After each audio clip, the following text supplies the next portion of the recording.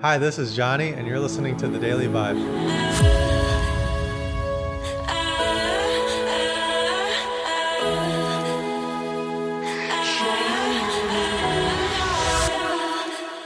Today I want to talk about something that has been coming up for me a bunch recently, and it has to do with caring about what other people think. And it's something that mostly came up recently because I talked about Olga getting more involved with my channel, and I posted it out there on the internet, and some people said, don't subject your wife to that. It's horrible. You don't want her to have to go through what people are going to say about her. And I thought a lot about it. And of course, I want to shield everyone that I care about from negative comments. And if somebody were to say something negative about somebody I love, I immediately want to react and go after that person. But at the same token, by shielding her and not allowing her to go through the emotion of what it actually feels like to have people talk about you in a negative way, I'm depriving her growth opportunity within herself should it happen.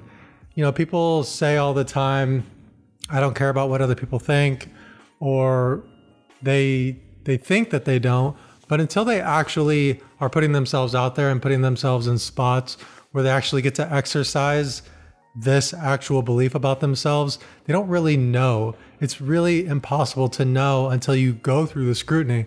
I remember growing up, I've kind of always prided myself on being someone who didn't really care too much about what other people thought. It's something that my mom talked about a lot. Something that my dad would always say. He would call us the few, the proud, the Morenos. And my mom would always tell me these stories. For example, one story from when I was younger was I remember playing basketball in the park with my mom. I was probably 10 or 11 years old. So I was middle school aged and playing one-on-one or horse or something like that. And there was a group of kids slightly older, about the same age, playing at the other hoop on the other end of the court. And they started teasing me about playing basketball with my mom. And my mom was really worried about it. She wanted to protect me from people bullying and teasing me. But the way that I handled it in the moment was, it's all good, Mom. They just wish that their mom would actually play basketball with them. It's not bothering me at all.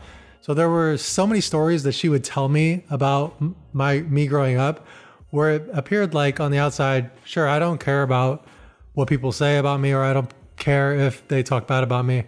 But there's definitely some other stories that I can remember from my childhood where this was not the case. And I specifically remember when I was in 7th grade and we all got team basketball shoes and everybody got Nikes, and my mom couldn't afford Nikes. We had one pair of shoes to last us the entire school year, and our budget was like $20 for that pair of shoes.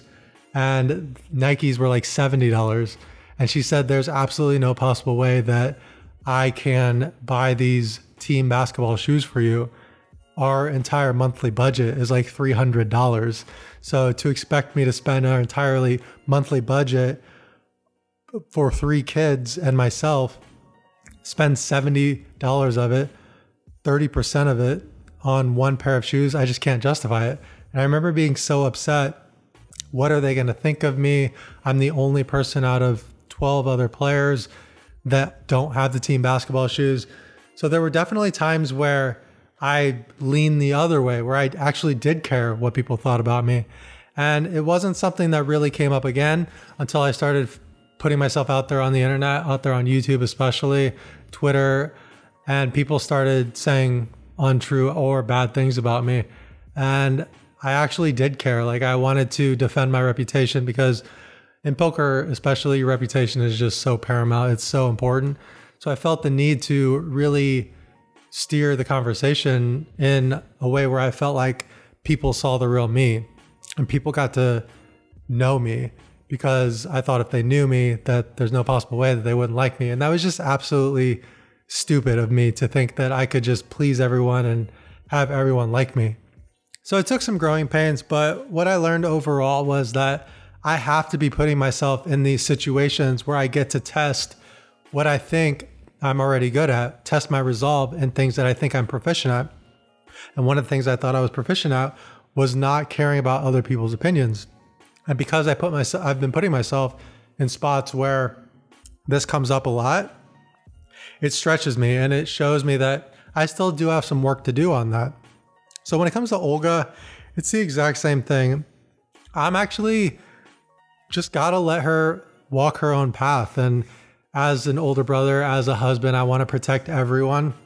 But in the long run, it's not protecting her in any way to not allow her the opportunity to have growth in her life. Even if it has nothing to do with content creation, there's other things that I'm constantly trying to shield my loved ones from. So I think the major lesson here is that we all need to walk our path, our own path. And the ultimate enlightenment is today's daily vibe. And it's a quote from one of my favorite Eastern philosophers, Lao Tzu. And the quote goes, "Care about people's approval and you will always be their prisoner." Think about that the next time that you are about to do something scary and you're worried about what other people are going to think. Think about that, vibe high, and have a great day.